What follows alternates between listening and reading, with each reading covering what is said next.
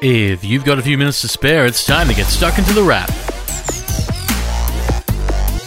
For the first week of March 2021, you're tuned into The Wrap, Australia's fastest technology roundup. And if you've ever wondered if the devices in your life could be doing more for you, well, you're probably not alone. Gadgets these days can be used for entertainment and such, but many of the things we see can also do some good as well. Take your ears, they're precious things, and this week we saw World Hearing Day. That was March 3, in case you didn't hear about it. And while that was a terrible pun, we apologise, the message from World Hearing Day couldn't be more loud and clear. It was about keeping your ears in good nick, because you only get one set, and the more sounds you bombard them with, and with the worst kind of earphones, the worse your ears are going to get. So if you're listening to this on the free pair of earphones that came with your phone, turn down the sound ever so slightly. Yeah, we know it sounds good when they're up loud, it sounds even more live and realistic, but lower quality earphones tend to let in a lot of sound, and that means you have to turn it up to make the whole thing better. And much like the Frogurt guy says in The Simpsons, that's bad. Instead, you might want to look around for a new pair of headphones with a pair that doesn't treat your ears quite so appallingly. There's a lot to be had in that category, and there's potentially more on the way, with Qualcomm announcing new sound hardware coming to phones and earphones aplenty, all there to make sound, well,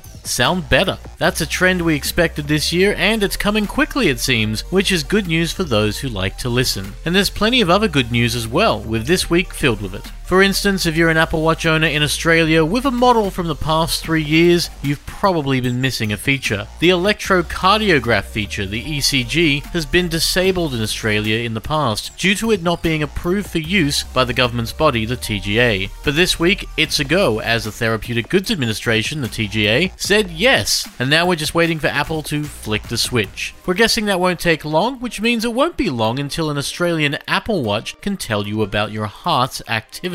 Elsewhere, DeLonghi added Wi-Fi to a coffee maker for wireless cups in the morning, Belkin added a charging light for iPhone charging cables, and Google turned on support for eSIM in its Pixel 5 and Pixel 4a with 5G, which means two of last year's best phones suddenly have become dual SIM phones, provided you have access to an eSIM. And that might be for more of you in the coming weeks, because Telstra has officially told some of the carriers that use its service that eSIM will work there as well. It's not a done deal just yet, carriers still need to do some work to make it happen, but it means the likes of Boost, Belong, Leica, Mate, and Woolies, among others, could soon support eSIM phones, which means you might be able to skip the SIM card altogether and just download your SIM. New TVs also saw a showing this week, with Samsung being one of the first TV makers of the year to release what it has in store, and there's quite a bit. Almost everything this year is 4K or 8K, though there is one Full HD TV left in the lineup, but it means that we're properly living in an Ultra HD world, and it's a lineup that looks to impress. There's Samsung's new take on its QLED quantum dot technology, which is vying for attention with OLED, the organic LEDs from LG, and delivering more lighting and control for improving picture quality overall. The result can be found in Samsung's 8K QLEDs coming to Australia from $5,600, as well as the 4K equivalent starting in Australia from just under $3,400. And while these can get quite exy with a $14,000 85-inch 8K QLED, they won't be the only options. If you don't mind skipping out on all the super new features, you'll find what might be last year's QLED for a little less,